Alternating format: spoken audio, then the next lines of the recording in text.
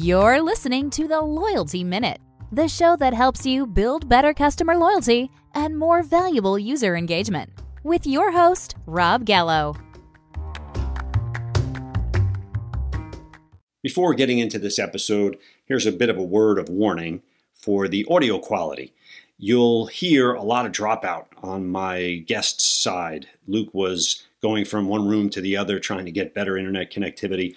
During the pandemic and the close down, we're having to make do with the lack of quality internet connectivity, but do the best to enjoy. Thanks. Welcome, loyal listeners, to another episode of the Loyalty Minute. I'm your host, Rob Gallo, and today I'm eager to chat with Luke Peters. He's the CEO of NewAir, a B2C internet retailer. He's also the host of his own podcast called The Page One, which he will elaborate on. Welcome to the show, Luke. Thanks for having me, Rob. Excited to speak to your audience and talk about loyalty. Great. So for those listeners out there who don't know who you are or what NewAir is, perhaps you can give them a bit of a background and the podcast as well. Yeah, awesome. Thanks for the opportunity. So NewAir, we've been around since 2001, and I graduated school, got a degree in microbiology, worked as a hazardous waste scientist, and saw my little brother selling stuff online, and I'm like, what's going on here? This is like the beginning of after the dot-com bust, which actually created a nice sort of business. And what we do is we sell compact appliances. So we sell wine coolers, beer coolers, ice makers, portable air conditioners. We started direct-to-consumer. We still do direct-to-consumer now, but we also do wholesale. So there's definitely a lot of loyalty components when you build into that, because we have our own customers, but we also have Home Depot as a customer and Walmart as a customer, and then we have their customers as our customers in a sense. And we provide customer support for all of them. And so that's what we do here at NewAir. And for the Page One podcast, I have a lot of fun interviewing other entrepreneurs and other consumer product businesses. Great stuff. All right. So for those listeners who might be new to the show, we like to run the format in the form of a game show. If you like game shows, Jeopardy is one of my favorites. So what we try and do is answer the question in the form of a story instead of a question. Because stories, I think, are meaningful to people. They can kind of get some meat and potatoes out of what it is rather than statistics. So the very first question I'm going to ask you is, what does customer loyalty mean to you, Luke Peters, as a customer, as a consumer? Well, yeah, no, that's great. I've got a couple of good stories to tell. One of them, I can't tell the name of the company, but let's just say they're a dominant e-commerce player. Okay, and the story here for loyalty, this is a little different angle maybe on what you're used to on loyalty, but I still think it's worthwhile, is that, a lot of companies are loyal to selling through this brand, but this brand lately has been very unloyal to their best companies that they work with. And I think from a business perspective, when you think about loyalty from a consumer perspective, I might say that I love, flying with Delta, for example, and I can work with their points. And, when people fly and they travel, they get used to a loyalty program like that. And that would be an easy story to say how I got upgraded to first class or something like that. But from a business perspective, you have these different customers and you're investing in their platforms, they're investing with you. And for them, when it's just a transaction and they remove any sort of humanity or personalization to the business, it creates a lot of friction. And that's kind of what's happened here even here with this coronavirus situation right now. It's happened to a lot of companies. And find out who their best business partners are. Are you able to pick up a phone and transact and really get person to person, or is everything dictated by a computer and there's no responses and AR are not getting paid? And when you run into a situation like that, it really makes you kind of rethink your business almost and who you're doing business with. And is that the right partner you want to be doing business with in the future? So I think hopefully that story resonates with some of your listeners. Yeah, I think we're going to have to move your laptop a bit. It's the audio is going in and out, unfortunately. Got it.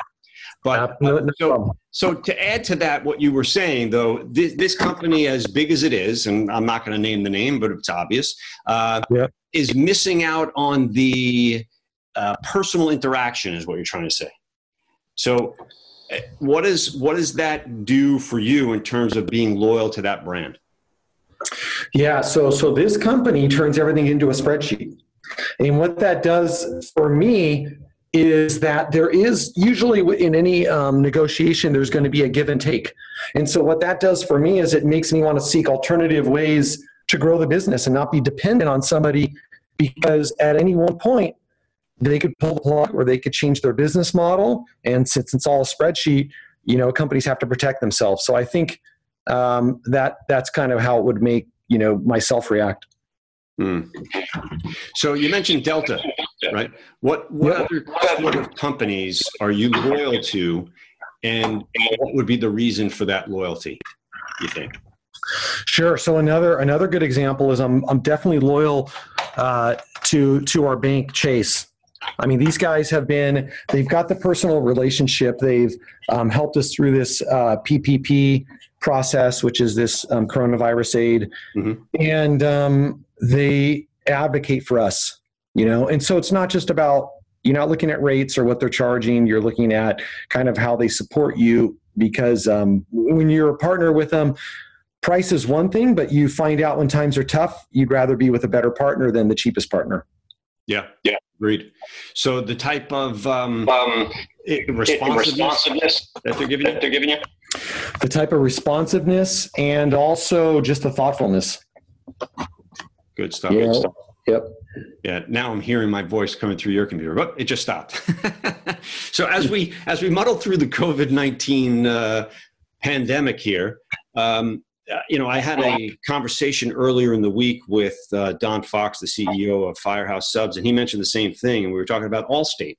So Allstate, back in the day, he had an issue, and they were the first to respond. And then just this morning, I saw an article about Allstate giving back $600 million to their customers. And I sent them an email and I said, this is proof in the pudding that they're actually going above and beyond, whether customers are even asking for it or not, whether they haven't been driving for a certain period of time, and they're just giving $600 million back in unused insurance premiums, which is phenomenal.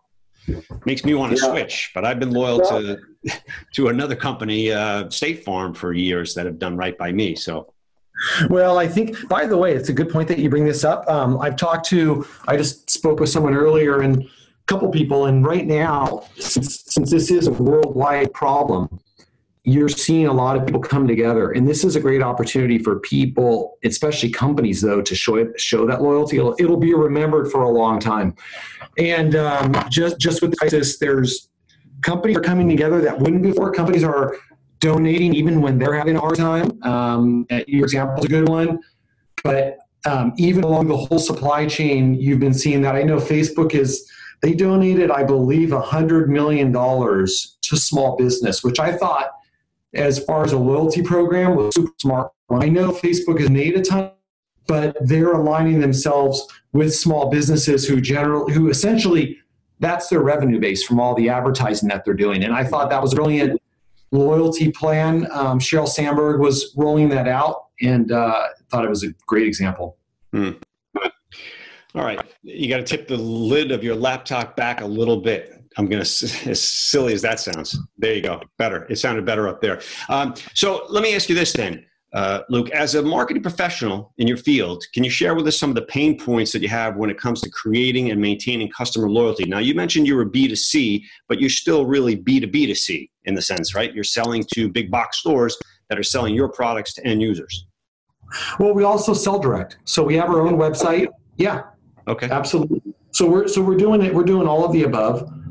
And the pain points are generally, the thing is with a lot of companies, so you have the Amazons of the world and other big companies that can sell, since they sell everything, they can always get a lot of repeat purchases. The struggle for small and mid-sized companies is to get that repeat purchase, because maybe you only sell a specific category of product, right? So loyalty is even more important at that point, because your customer may not be back in your business for 6 months or a year, and you've got to have a way for them to remember you. And so generally that's going to start with a special brand promise. Mm-hmm. Could be a warranty, You have to have the best customer service. You have to track your customer service and look at your NPS scores or ENPS scores. But there's going to be reviews. So along the way, here's the touch points. We can offer a better return option just in case things don't work out for the customer. We can offer an improved warranty. And then we can also offer a personal touch by calling the customer after the fact or down the road and checking in on their product. And I think that one, which does take a lot of time, is a touch point that can improve loyalty more than what the big guys are doing. But they might have more loyalty because they have a wider range of SKUs, and the customer can come back at any certain point. So for us, we found those to be nice drivers on the loyalty side. Yeah, that's true. And I think about it this way too. I mean, I have a refrigerator in my house. I have one. I mean, I might not need another one for 10 or 15 years, hopefully, but they may have other products that they make that they can cross-sell.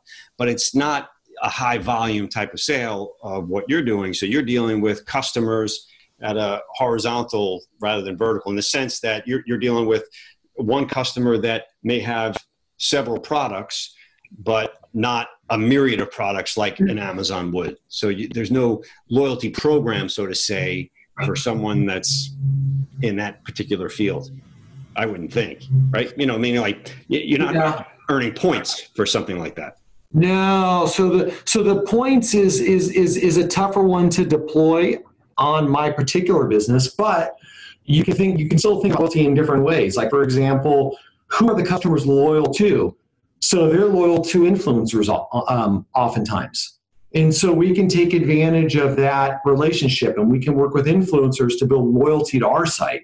Or so for example, if there's an influencer in the wine category who's trusted and they built out their own audience, and they talk about our product, a customer can jump in the top of the funnel in the content world and find Amazon or Home Depot or everybody else with our product, but they can also hear that influencer talking about NewAir, and they may be more prone to come to our site because they trust that influencer. There's some loyalty around that influencer. So maybe not trust me, if there was a way to deploy that and create points, it would be appealing. It's a bit harder because of the time frame between purchases for the consumer. Yeah, that's the biggest hurdle in any loyalty program is really the amount of time it takes to earn a reward. That's why 57% of people who have a loyalty program as a member, they abandon it because they say it takes too long. This is from the COLAQ 2017 loyalty census. And that, there's 3.6 billion loyalty cards in distribution right now, yet the average person has about 19 or 20 of them, but they only use or active in 4.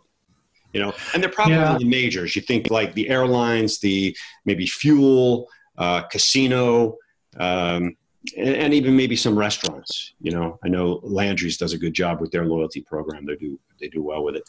But so let me ask you this then. Can you think of a success or a failure in customer loyalty enhancement strategy that some listeners would find helpful? Doesn't have to be for NewAir, it could be for anything, but just So I'm a big fan of Chipotle. It's a bummer that they're all closed down right now. I literally walk right across the street, and I eat it there 3 times a week when they were open. And I remember they had that Listeria, I think it was Listeria. They had a couple scares with the food, and after they did that, they put in a loyalty program of you buy a certain amount of burritos or bowls, and then you get a free one. But you only had to buy, I believe, something like 4 to get a free one. It was a really good deal. And I remember looking at the financials. Their stock got crushed during that time. I wish I had bought it. They put in this loyalty program. There were lines out the door. They had other ones where they added in a bag of chips, which is probably super cheap for them to add on to it. And they were able to kind of come back from that food scare, and their business just came roaring back. And the stock was just on a tear until recently. Yeah. So I thought that was a good one. And they only did it for a limited time, by the way. They did it for maybe about 6 weeks until they trained the customer to go eat at Chipotle. and then they pulled it away. And they also had options. Like you say, you can have the card, but they had the option, obviously, with an app. And to your point, people eat there often enough where I say it was worthwhile putting it on their phone. Yeah.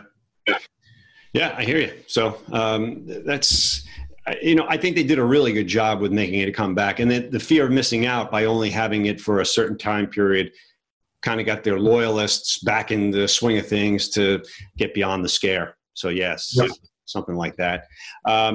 So from an internal standpoint, do you have worked with any type of organizations in your past that are forward thinking, or is innovation something that really holds them back? So what do you mean by that, though? Companies that also have loyalty programs, or? Well, it doesn't have to have a loyalty points program, but in creating customer loyalty is exactly that. So customer loyalty goes way beyond that. Obviously, it's customer service. It becomes part of the corporate culture. But see, it seems so easy for some companies to do, but yet, you can get $1 billion company, $1 trillion company almost like Apple on the telephone and walk you through a problem. But then when you get to a small retail store, you try and get someone on the phone and no one's to be had. And those are the things to me that are the most important when it comes to building customer loyalty, is the experience with the brand and how people feel about the brand, right? People are loyalists to Apple because they feel part of the Apple culture. I'm an Apple user. So it's the same way with Starbucks. People think, all right, I'm a Starbucks coffee goer and drinker, but they do a good job of building that culture. I guess what I was trying to ask is, has there been any companies that you've worked with that have either done a great job at that or a terrible job that our listeners can kind of glean some information off from their own, for their own businesses? Yeah, for sure. I would give so here's an example of a bad one. And that would be, I don't know if you're listening, I think this may be more of a Southern California-based company, but they're called Fry's Electronics. Yeah. They have an online site as well. Okay, so Fry's Electronics, they were in a tough position because they really dominated locally all electronics, like computer parts and stuff like that, especially back in the early 2000s. But the service at that store was so poor, and I think what they should have done is just increase their margins by 10% and had a totally different policy, because they treated it like kind of a criminal. When you walk in the store, there was a lot of theft. So everybody was initially a criminal. And if you wanted to return a product, you stood in line for 2 hours. And the folks there were knowledgeable but not helpful. So you kind of had this perfect storm of, you kind of had to know what you wanted. You had to do your own shopping and educate yourself. So you'd have to look online. I think what it did is it drove everybody to look online, and then everybody's slowly trends change for them to just go buy online because of the way that this experience was of going into Fry's Electronics. And the interesting thing is, I think it's a cultural thing with that company, because people that do business with them say the same thing. They don't get paid back. A lot of inventory is on consignment.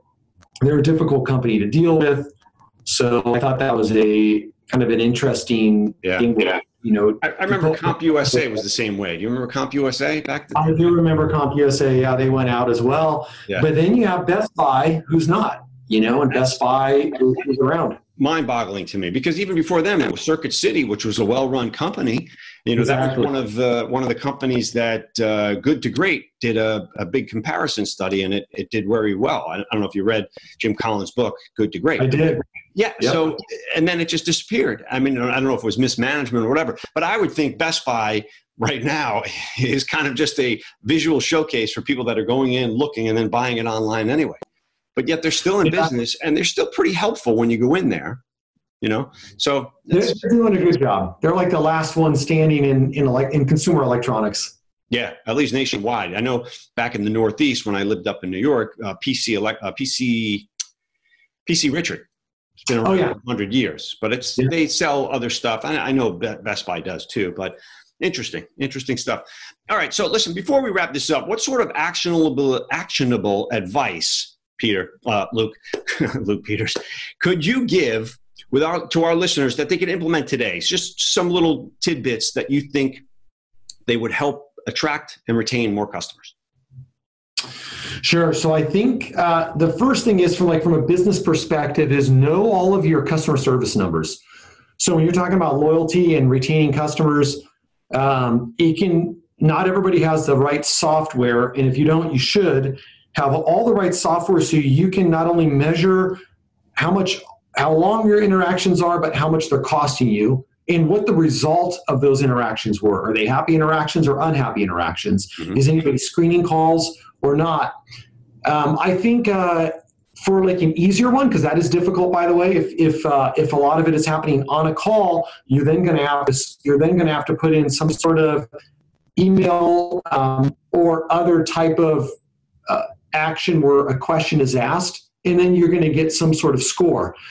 Beyond that, what I would say is as much as you can, move to chat if customers are assisting clients. I really love chat if it's done right. I hate chat when it's a robot. Yeah. So have a human being handle the chat and have your initial response time under 15 seconds, which is what we've pushed our team to. And when it was not successful, our response time was a minute. So we had to push that down to 15 seconds or less if you can. And I think you actually increase customer happiness there. I think they get frustrated on the phone. I think there's less of a sort of like personalities and voices can be different on phones. That can sometimes cause people to get upset. But here it's just text. And if the people write politely and quickly, I actually think that the response is better. So what we've done is we haven't hit this yet, but on average, try to have more chats than calls. And while you can't dictate that, what you can do is you can make it so your chat is so easy on your website, it's so good that you will hopefully get more customers to chat than to call. But what I wouldn't do is just totally get rid of your phone number, because that'll just tee off a bunch of customers, because some of them do want to call, right? And so you don't want to be like PayPal and make it impossible to get a hold of you. Yeah, so, especially for me. I'm an old school guy. I love being able to pick up the phone and get someone who speaks perfect English and understands what I'm trying to say. So I think you hit the nail on the head, Luke, because, I did find one company, it was actually Xfinity, that had a very smart artificial intelligence with their chat, in the sense that the chat, I knew it was automated, and it told me right up front that it was automated, and it gave me a list of numbers. So it said for customer service, general, press 1, or type in 1. It was a text chat back and forth, right? So reply number 1 if it was about the internet, number 2 if it was about TV, number 3, whatever, and if it was billing or whatever. And then it kind of asked me the right questions, but it did finally get me on the phone with an agent. But you're right, it can be frustrating if it's not done right. Very much. Yeah. Yeah. Well, listen, I think this was really, really great stuff, Luke, and I definitely appreciate your time. So if listeners wanted to get a hold of you directly and listen to your podcast, I'm going to put it in the show notes, but how would be the best to do that? Oh, great. Thanks, Rob. Yeah. So the podcast is the Page One podcast with the number 1. So if they type in page space 1 space podcast, you'll find it on any search engine. We're hosted all over the place, and you'll be able to download it. But obviously through iTunes, you can find it there. And we talk to other successful business leaders in the consumer products space. And we talk about supply chain, consumer products, and all of those categories, and really having a lot of fun doing that. And also anybody's free to connect with LinkedIn or Luke at NewAir.com. Great. Well, Luke, I want to thank you for your time and sharing your insights on customer loyalty, brand loyalty during the COVID-19 pandemic, which is just still mind-boggling. To the listeners, I want to thank you for being a loyal listener and investing some of your valuable time with us. If you feel you received value from the show, we would definitely appreciate a 5-star review on your favorite podcast streaming service. If you think you know someone else who might value and enjoy listening to this podcast, please do share. That's how we grow. To reference this and other Loyalty Minute episodes, please visit theloyaltyminute.com. Enjoy.